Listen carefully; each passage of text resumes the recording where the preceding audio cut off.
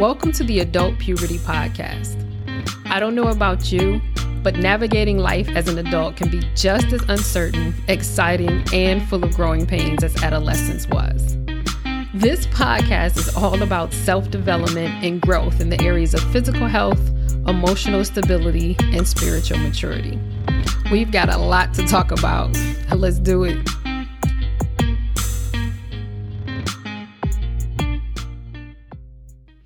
All right. Welcome back to another episode of Adult Puberty Out This Piece. All right. So today's episode is taking ownership of your health. So to me, health is wealth, right? That sounds kind of whack and cheesy, but I mean, it really is, right? Health is one of those things that people don't really realize the true intrinsic value of it until you no longer have it, right? Like everything is better when you're in good health. Like name one thing that sucks when you're in good health. I'll wait. No, I'm not going to wait. On the flip side, if I said, name 1 or 10 things that suck when you're in poor health, you can name a bunch of them, right? And so to me, everything starts with good health. So that's why, I wanted to talk about that today, because I don't want to be that person who takes their health for granted, right? And doesn't continue to like optimize it and work on it. And I don't want you to be that person. Wherever, you are in terms of your health, whether you're in great health, good health, average health, or poor health, I just want to share some best practices that I found when it comes to taking ownership of your health. So I guess I'm supposed to say that this is not medical advice, but who would take medical advice from me? Like, I'm not a doctor. But all right, so let's get into this. So the first step or first part of this is what I call a baseline. A personal self-assessment. So taking a baseline is understanding where your health is today. Now, there are too many people in my family who are those type of people who are afraid to know the truth, right? And they just don't want to know. So they just ignore it. They ignore things. They put things off. They don't deal with their health. That obviously is not ideal, right? So I can understand some, fear at times, or, especially when you think something is wrong and, God forbid you Google something and the worst stuff ever comes up. But, I guess like for me, you're not dead until you're dead, which means that there's always a chance and hope to improve your health. Right. And I'm not minimizing, people who may have something terminal, but even then, right. I believe that, healing is possible, especially with God. But I believe that we have more control over our health than, what we sometimes may believe. So, all right. So baseline, how do you feel today? Right. How have you been feeling? And, you're the first person to know when you feel off or you're not feeling 100, right? So nobody can really truly assess your health, right, better than you, because you are experiencing what it is to be in your body. Even if you don't know exactly what it is, when something is off, right? So do you have any pains that you have or you've learned to live with or accept? Right? Like pain is not a normal thing, right? Even though we have normalized it, right? Oh, a little, back, this, that, and the third. Like pain really is not normal. So if you do, what are those pains? And I would suggest, re-listening to this and maybe jotting these answers down so that you have it. So next is like, how's your mobility, right? How well do you get around? How well do you sleep? How's your appetite? Eating too little, eating, too much, just enough? How's your energy level throughout the day, right? What healthy habits do you have, or what unhealthy habits do you have right now? The next thing is a part of this baseline is getting a physical.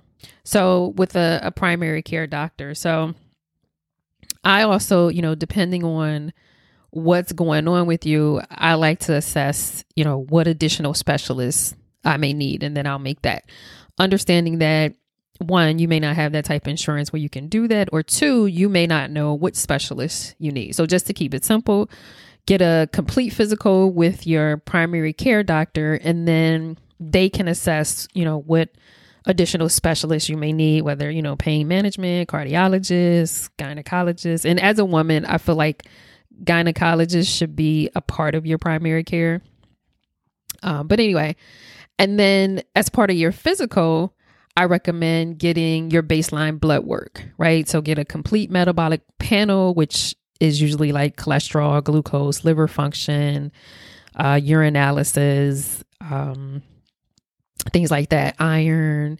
I also recommend getting your vitamin D checked. So most people are deficient in vitamin D, especially typically people of color are deficient in vitamin D because the pigment in our skin blocks some of the sun, so it doesn't, readily absorb as those with fair skin. So, but in general, people are deficient in vitamin D.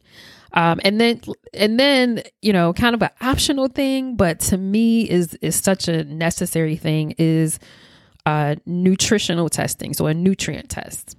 And so this is basically a test where it tells you what where you're deficient in and where you're like at, optimal levels in terms of like vitamins, minerals, antioxidants. It lets you know how well your immune system is, how it's operating, and, what percentile you're in, whether you're, below average, above average, or average.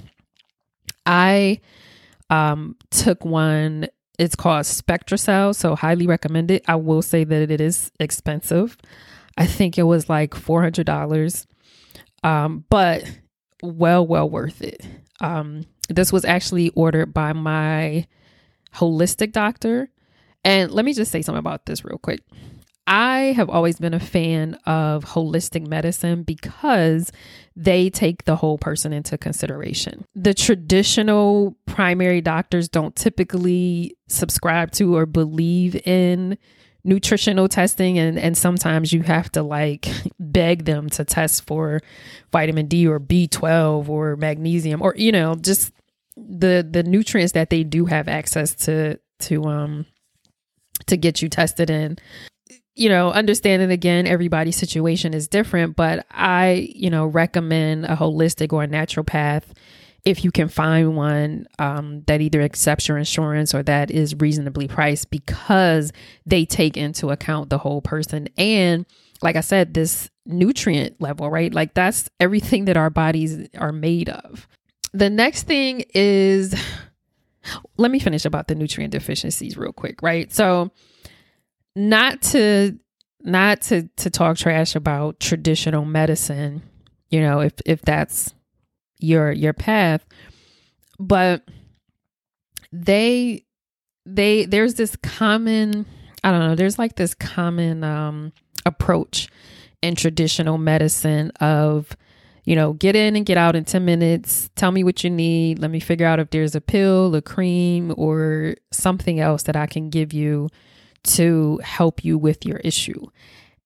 It's not often what's the root cause of the issue that you're having, and what are some, lifestyle changes that you can make. Now, I have had some traditional doctors who do consider that, right? Especially typically if you have like high blood pressure or diabetes, right? They definitely talk to you about lifestyle, but in general, they don't, which is why I suggest holistic or naturopath. All right.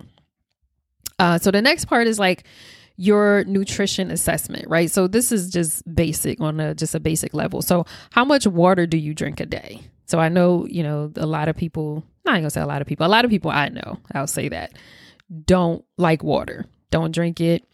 Next, how often do you eat out? How often do you have indulges, right? So junk food, fried food, whatever, alcohol, whatever your indulgence may be. Do you eat fruit and vegetables daily? And what are the things that you know that you need to cut out or cut back on? I mentioned this earlier, but I really want to reiterate this, is that, again, talking about, you being the person who knows what's going on with you better than anybody. Next is movement. So notice I didn't say exercise, right? Because for some people, exercise, just the word can be intimidating and a turnoff, right? I've heard this thing that says that sitting is the new smoking.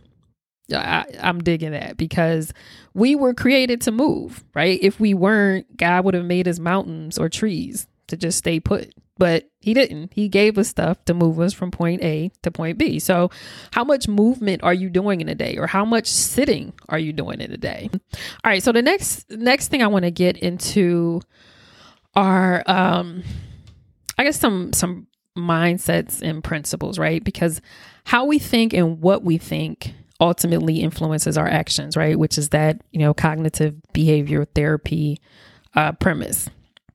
So one, you're the only person who's responsible for your health, right? Whether you're in good health or poor health depends on your actions and the decisions that you make, right?